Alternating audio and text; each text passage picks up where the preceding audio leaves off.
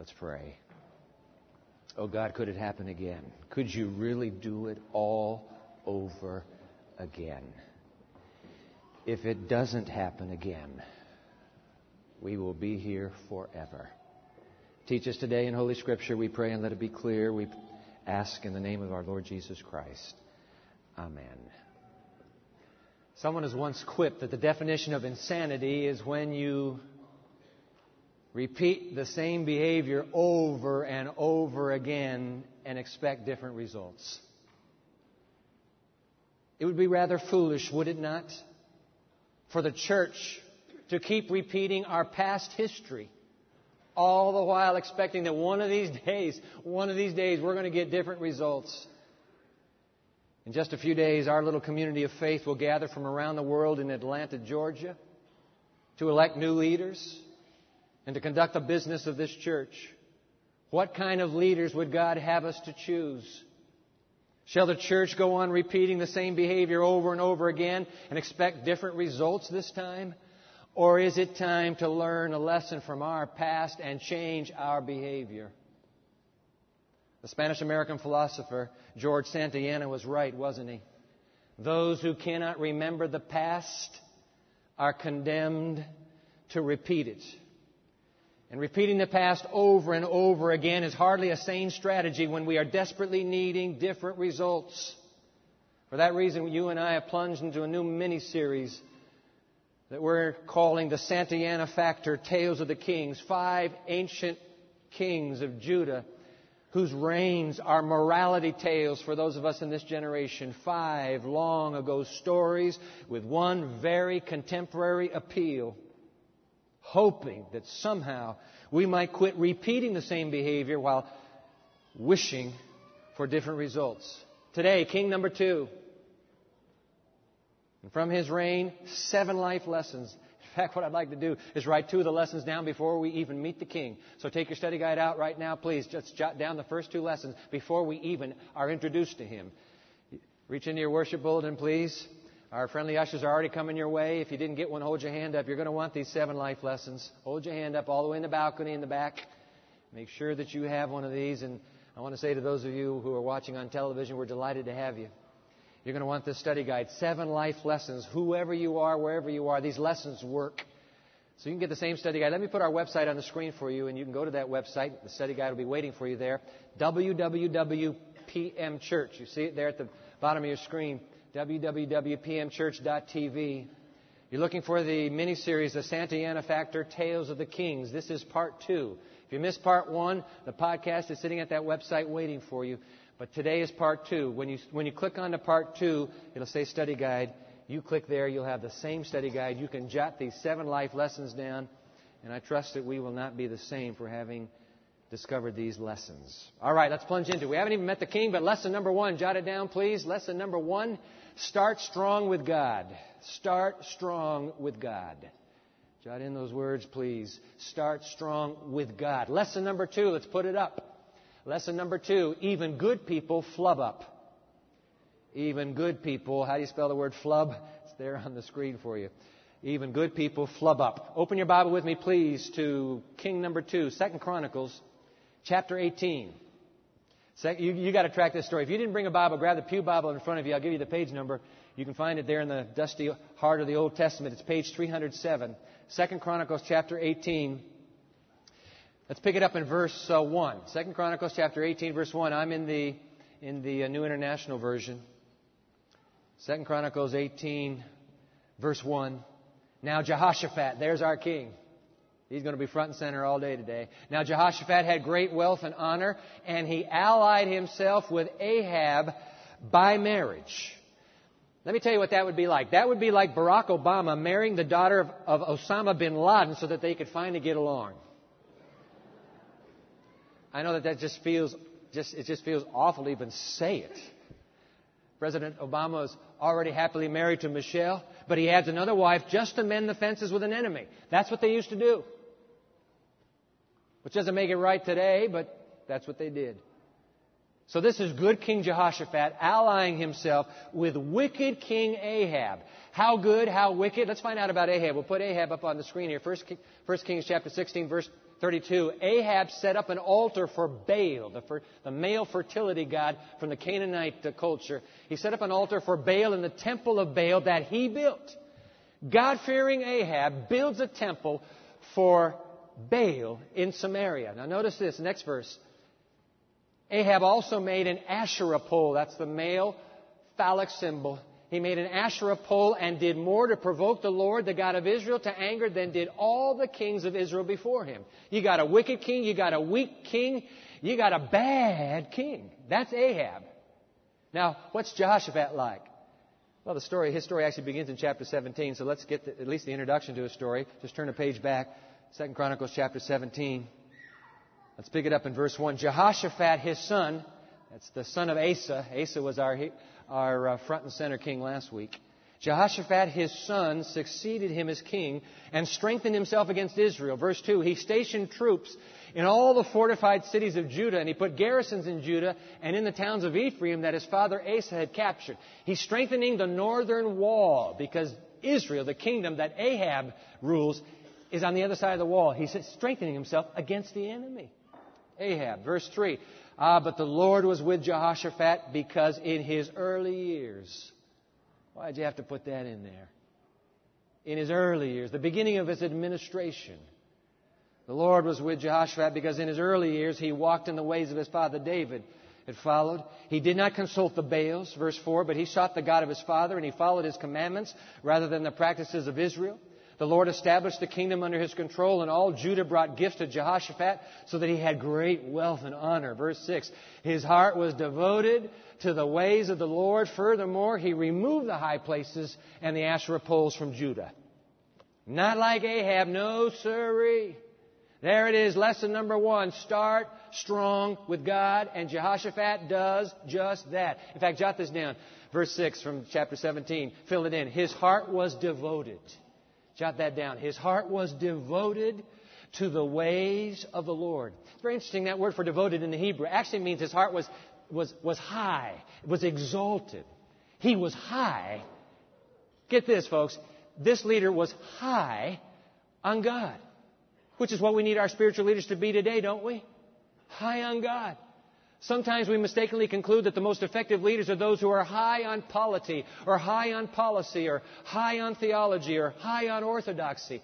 Look, there's nothing wrong with being high in any of those realms, but given the times that we are poised in as community of faith, as poised on the borders of eternity, God's people need leaders today who are high on God, who are passionate about Him, and passionate calling their people to follow Him.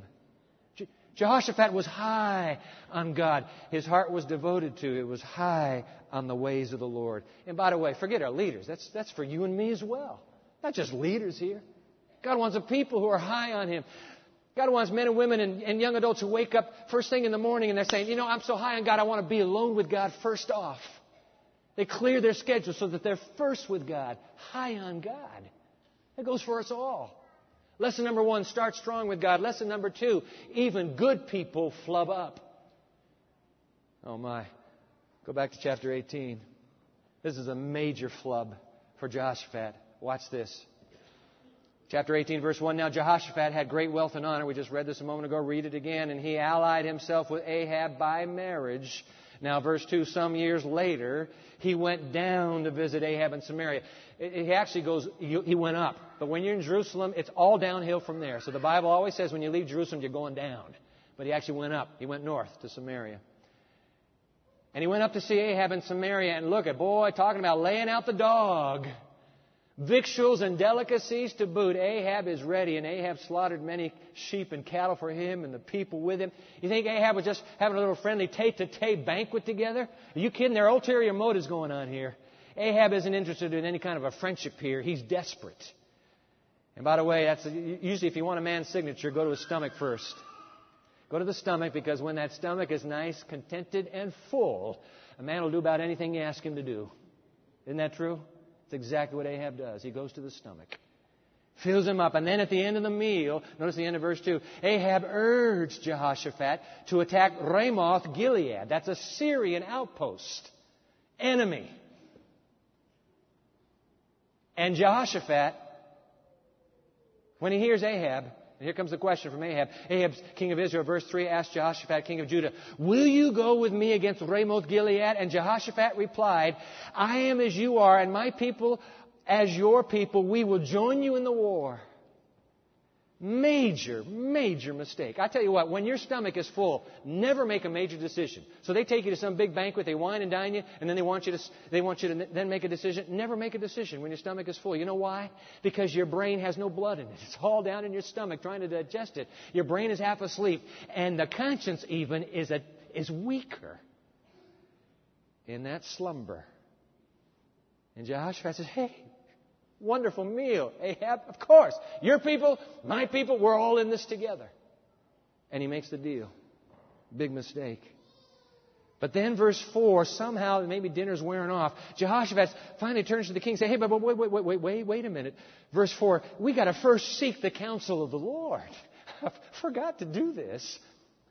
Ahab said, I knew you were going to do that. I got my men already ready. He brings in 400 prophets. They've already been queued. They've already been rehearsed to give the exact answer that Ahab needs. And so Ahab brings in the 400 prophets, and he turns to the prophets.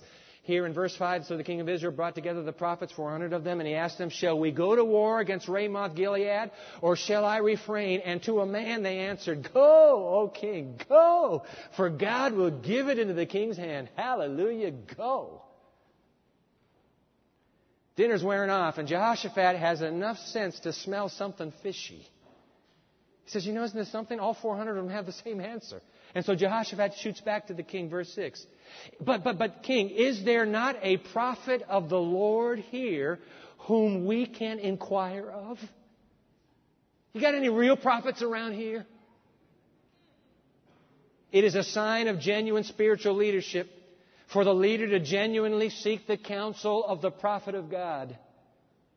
In our age of leadership, where the prophet of God is sometimes trotted out as window dressing for a leadership style that is bereft of her counsel, where depending on the audience, a devotional reference might be inserted to show the leader's bona fides with that particular audience, Jehoshaphat's query is worth pondering as a very necessary spiritual leadership marker for those who would lead this community of faith.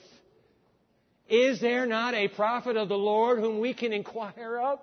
We've hired 100 consultants. We've retained a score of firms. We've multiplied committee actions. But is there not a word from the prophet of God to guide us? Lesson number 3, jot it down. The most effective spiritual leaders believe the prophet of God. Not as window dressing for their speechifying, but as a modus operandi for their leadership. Ahab didn't believe. No. So Jehoshaphat comes to Ahab and says, hey, wait, king. Verse 6. Look, is there not a prophet of the Lord here whom we can inquire of?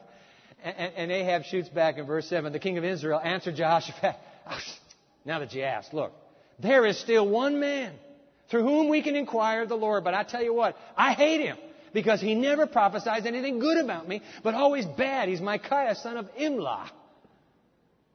And the story turns comical. And I love Jehoshaphat, who's got enough clarity to admonish the king. Ahab has just said, man, I hate this guy. He never says anything good about me. And the king, Jehoshaphat shoots back, oh, the king should not say that. Don't say that about God's prophets. So the king of Israel called one of his officials, verse 8. He said, all right, bring Micaiah, the son of Imlah, at once. Verse 12, the messenger comes and finds Micaiah. The messenger who had gone to summon Micaiah, by the way, I have a little royal court advice to give you, the messenger says. Look, as one man, the other prophets are predicting success for the king. Let your word agree with theirs and speak favorably. You know what? Just go with the flow and ride with the tide on this one, will you? And Micaiah fires back. The resolution of every preacher wherever she preaches, every preacher wherever he preaches, this is the resolution. Micaiah fires back, as surely as the Lord lives, I can tell him only what God wants. If it's in this book, I can tell you. You want me to stick to this book? I'm fine. Don't you ask me to shape my message for your agenda. And when he arrived, verse 14, the king asked him, Micaiah, yo, shall we go to war? Against Ramoth Gilead, or shall I refrain? Obviously, with a voice dripping with sarcasm, Micaiah responds, "Oh, attack and be victorious, O king, live forever, for they will be given into your hand, of course." And look at Ahab. The king said to him, verse 15, "How many times have I had to make you swear to tell me nothing but the truth in the name of the Lord? You're damned if you do and you're damned if you don't." He gave him the answer he wanted. He says, "You're not telling me the truth. Give me the answer I don't want." Mercy. Then Micaiah answered, "Okay, you want the truth, king?" Verse 16.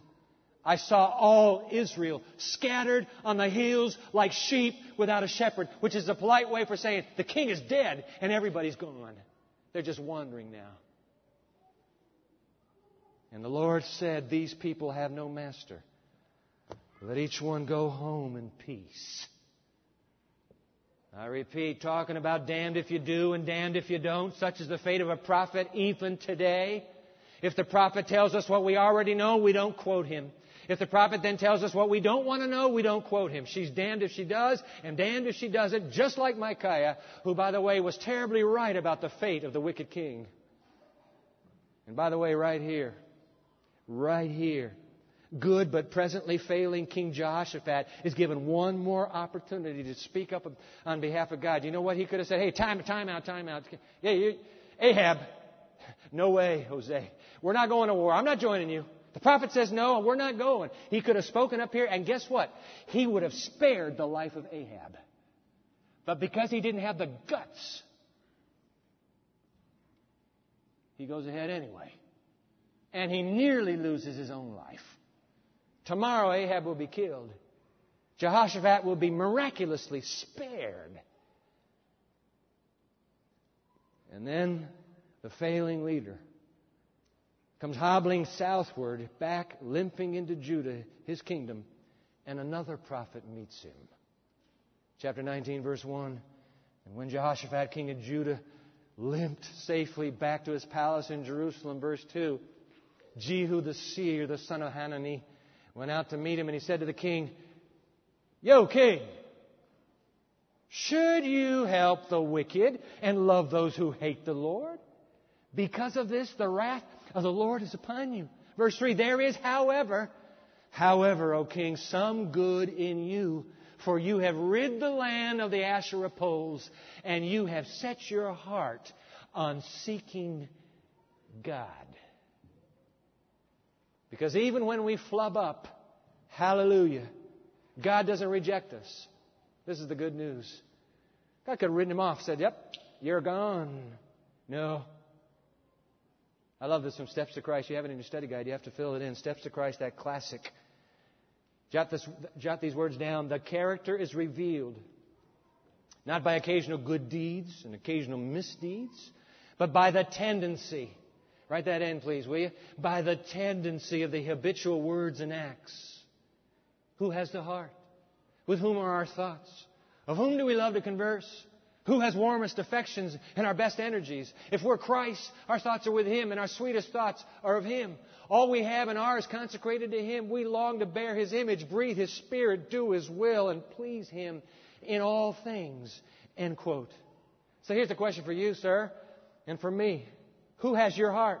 Madam, who has your heart? Right now, who has your heart? Who has my heart? Aren't you glad that losing your temper?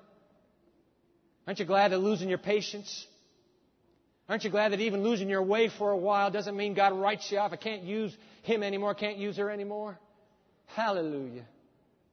There's something good in you. I recognize my spirit in you, God says. The story of Jehoshaphat is good news, proof enough that you can't talk God into rejecting you. Nope. Unless, like Ahab, you really do wish to reject him and go it alone. Which, of course, doesn't mean that we can skip learning that lesson. In fact, would you jot this down? Lesson number 4. If you fail the test, you'll have to take it again. That's a law that you learn in a university very quickly. Very quickly. You fail it, again. Again. It's the same way with the kingdom of God. You fail the test, you'll have to take it again. That's exactly what's happening here in chapter 20 now. Pick it up. Chapter 20, verse 1. After this, the Moabites and the Ammonites, with some of the Meunites, came to make war with Jehoshaphat.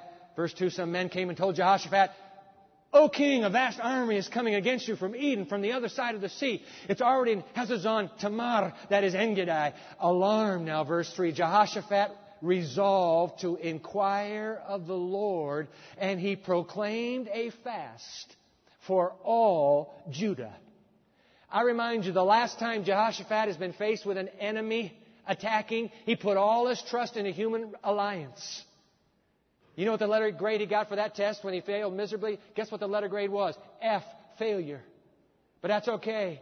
God says, I'm going to let some time go by and I'm going to give you that same test again. He gets the same test. Just like God kept doing with Peter, by the way. Remember Peter? Oh, my. Here is gung-ho Peter. Jumps out of that fishing skiff faster than you can say, Simon Peter. And he's walking on water. Until he takes his eyes off of Jesus and he about drowns, dripping wet. Jesus takes him back into the boat. Test number 1, letter grade F. You failed. It's okay. God isn't writing you off when you fail. Doesn't write me off when I fail. You just get the test again. Test shows up again, this time in the form of a pesky little fireside maiden who keeps bugging Peter about being a follower of this Jesus of Nazareth. Aren't you, aren't you, aren't you? But he turns the air blue with obscenities and is denying oaths. I never knew this man 3 times. Test, letter grade, F, failure. God says, that's okay. We'll give him another test. Time goes by. Only this time it's Peter himself who's under arrest. They're grilling him before the tribunal. This would be the perfect time for Peter to cave, as he always has in the past. But guess what? He doesn't. You know why? Because between tests, he went to Calvary. He met the Savior. A Savior whose relentless, strong love would not give up on Peter. Hey, come on, Pete. Pete, do you love me? Do you love me? Do you love me, Peter? And now, with the flying colors of God's grace, Peter passes the test. I tell you what, ladies and gentlemen, it's good news that you get to take the test over. It's bad news when they say the test is gone. You're out of here. The good news is we get to take it over. Because when you pass this test, listen to me carefully. When you pass this test, there is a brand new chapter with God just on the other side of the test. But you have to pass the test first. So you're going to keep getting it. I'm going to keep getting the same test till I pass it by His grace. I love this, Desire of Ages. Would you fill this in as well? That classic on the life of Jesus. Day by day. Isn't this beautiful? Day by day, God instructs His children. By the circumstances of the daily life, He is preparing them to act their part upon that wider stage to which His providence has appointed them. Now, hold on. It is the issue of the daily test. Write that down. Life is filled with daily tests. It is the issue of the daily test that determines their victory or defeat in life's great crisis. That's the whole point. We're like California. We're like California. We're waiting. We're sitting around waiting for the big one. Everybody's sitting around waiting for the big one. You got a big one coming in your life, and I got a big one coming in my life. But there will be a series of tests before the big one. That's why the tests are so important. Only through realizing our own weakness and looking steadfastly unto Jesus can we walk securely, end quote. That's what Peter had to learn. That's what Jehoshaphat had to learn. How does he do with the test this time? Look at verse 3. Alarmed, Jehoshaphat resolved to inquire of the Lord, and he proclaimed a fast for all Judah. The people of Judah came together to seek help from the Lord. Indeed, they came from every town in Judah to seek Him. Then, verse 5, Jehoshaphat stood up in the assembly of Judah and Jerusalem at the temple of the Lord, in the front of the new courtyard, and Jehoshaphat prays, one of the great prayers in Holy Scripture, O Lord, God of our fathers, are you not the God who is in heaven? You rule over all the kingdoms of the nations. Power and might are in your hand, and no one can withstand you. Oh, our God, did you not drive out the inhabitants of this land before your people Israel and give it forever to the descendants of Abraham, your friend? God, we are children of your friend Abraham. We're friends too. They have lived in this land, the children of Abraham, and they have built in it a sanctuary for Your name, saying, if calamity comes upon us, whether the sword of judgment or plague or famine, we will stand in Your presence before this temple that bears Your name, and we will cry out to You in our distress, and You will hear us and save us. Look at verse 12. O our God, will You not judge them? For we have no power to face this vast army that's attacking us. We do not know what to do, but our eyes are upon You. Amen. The prayer ends. But notice verse 13. All the men of Judah, with their wives and children and little ones, stood before the Lord. Lesson number 5. Write it down. The highest role of a spiritual leader is to call God's people to prayer. There's no higher role that a spiritual leader has. The highest role of a spiritual leader is to call God's people to prayer. Whatever happened to those long ago days of corporate fasting and prayer in the church? Are we wiser? Are we more knowledgeable now than our spiritual fathers and mothers, so we don't need those seasons anymore? More able now? Are we more gifted to extricate ourselves from any crisis that comes our way? So why bother to call the church to prayer? Why do spiritual leaders today hesitate to call their people to prayer and fasting anymore? Does it feel too manipulative, too quid pro quo with God? Like, God, if we do this, then you'll have to do that. Do that. Is that why we hesitate? We just don't want to box God into a corner? Are we afraid that somehow the people will perceive that as leaders we've blown all the professional opportunities we've had and now we're shoving God into the crisis in order to cover our own failed attempts? Is that it? Is fasting and prayer too much like extreme unction? Like last rites? Nobody wants to admit we're in that much trouble, so let's not do it. What do you say? Are we afraid of what people will say? Labeling us as extremists or fanatics or right-wing reactionaries. But then again, I got to ask you, why should we let people's misinterpretations rob us of what clearly could be a collective win-win with God? What if there were spiritual experiences God could give His people only through corporate and collective fasting and prayer? No other way will it come to you. What are we missing then? All Judah, the entire community of faith is called to prayer. All of them.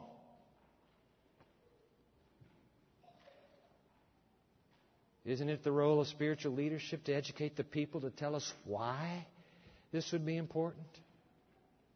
To lead the people in matters of earnest collective praying? Or are we to wait for the people to determine the need of prayer? For me, to act as if this were business as usual today would be the height of arrogance or ignorance. Wouldn't it? For me, right? Given my convictions. Admittedly, a call to prayer and fasting is an admission of deep need. But it is only Laodicea that would be brazen enough to declare, I have need of nothing. Of course, this is a time of deep and earnest need for divine intervention and guidance in the life of our faith community. We are facing a sea change of leadership. Would that not be reason enough for God's people to be called to prayer?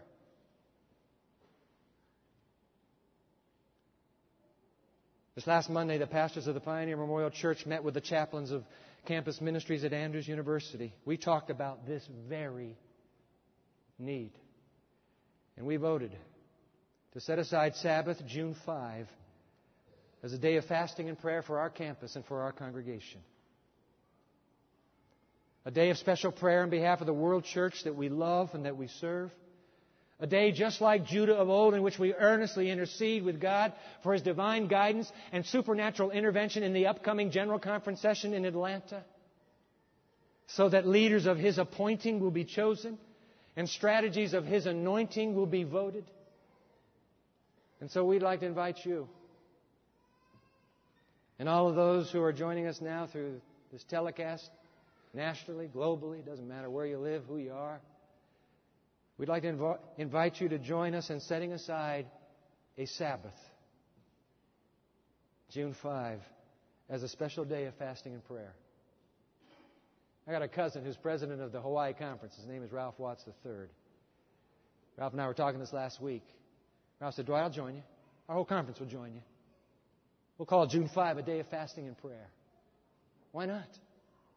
What do we got to lose? Is this somehow out of what's acceptable? Should we not do this? You're listening right now. You're listening on a podcast right now. I'd like to invite you to send that podcast to your pastor. Say, hey, Pastor, what do you say? June 5. I mean, it's just a few weeks before Atlanta. Why not? We could do it in our little church. Pass it on to somebody. What would be wrong with a community of faith banding together at this time in history?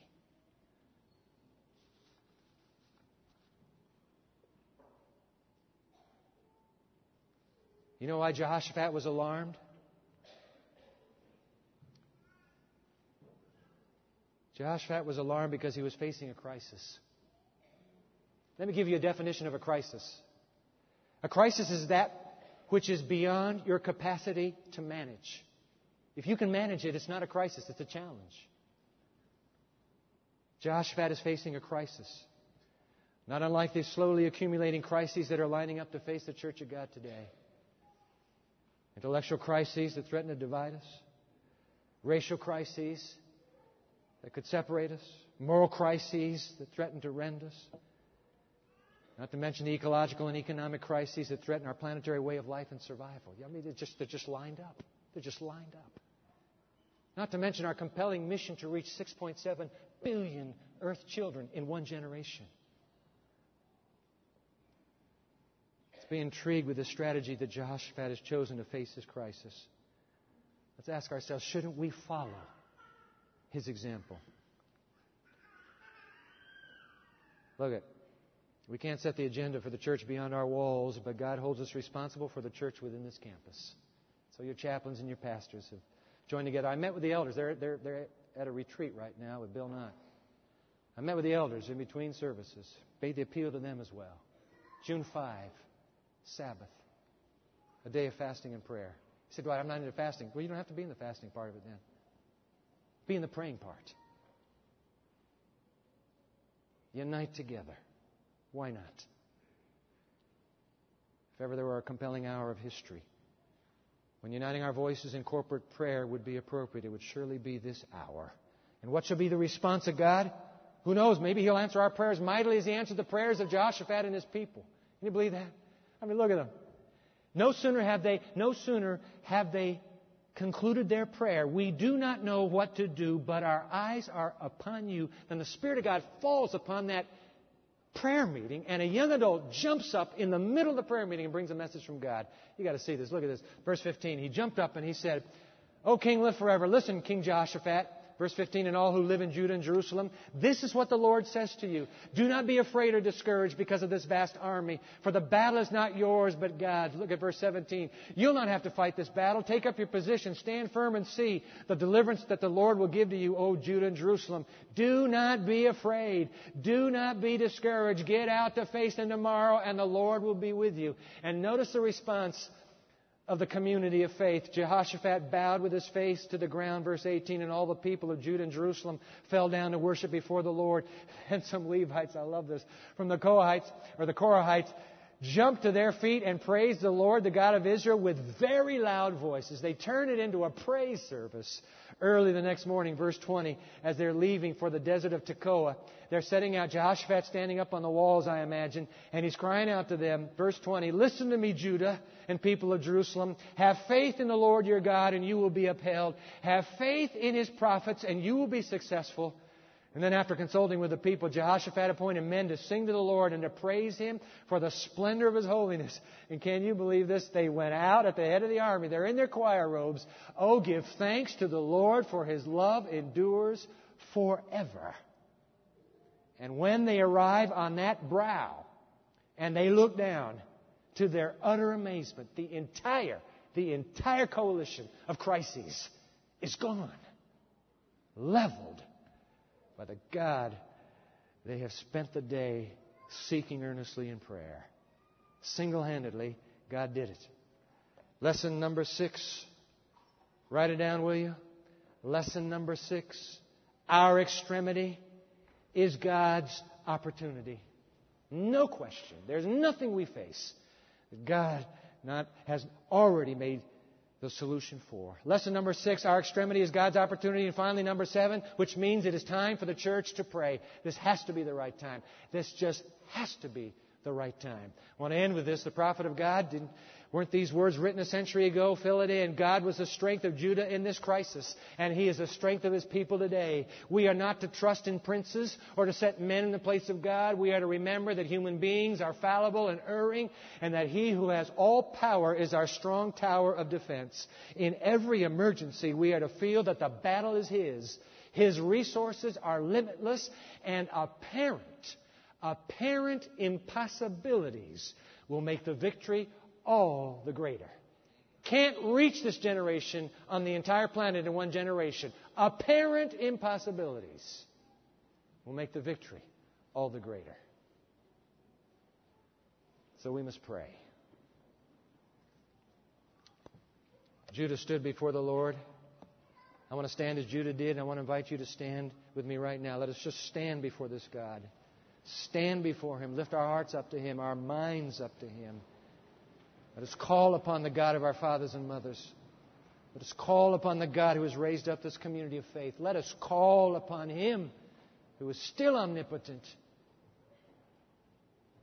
who can turn apparent impossibilities into grand victories for His kingdom. Oh God, we stand before You like Judah of old, men, women, children. It doesn't matter. We stand. We stand before You. We know not what to do. And so our eyes are upon You. We've got a string of crises lined up. We don't even know the magnitude of what we're facing. Dear God, what will it take? It surely will take a people who cry out to You for deliverance.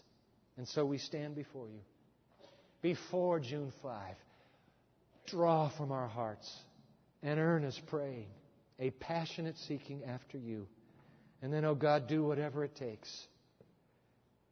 Do whatever it takes so that You will be exalted and Your will be done on earth as it is in heaven. Oh God, our help in ages past, our hope for years to come. We call upon You on behalf of this community that we love. Let us conclude this prayer by singing it together, hymn 103, the great prayer of Isaac Watts. O God, our help in ages past.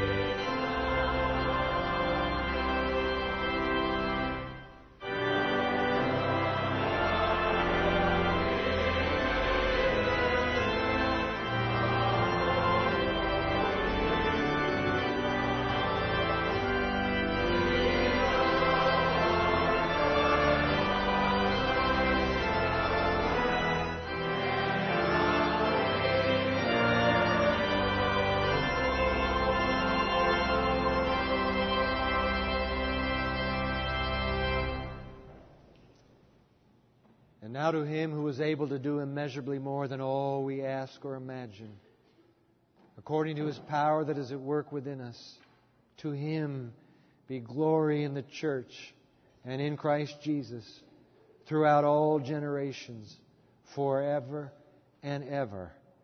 Amen.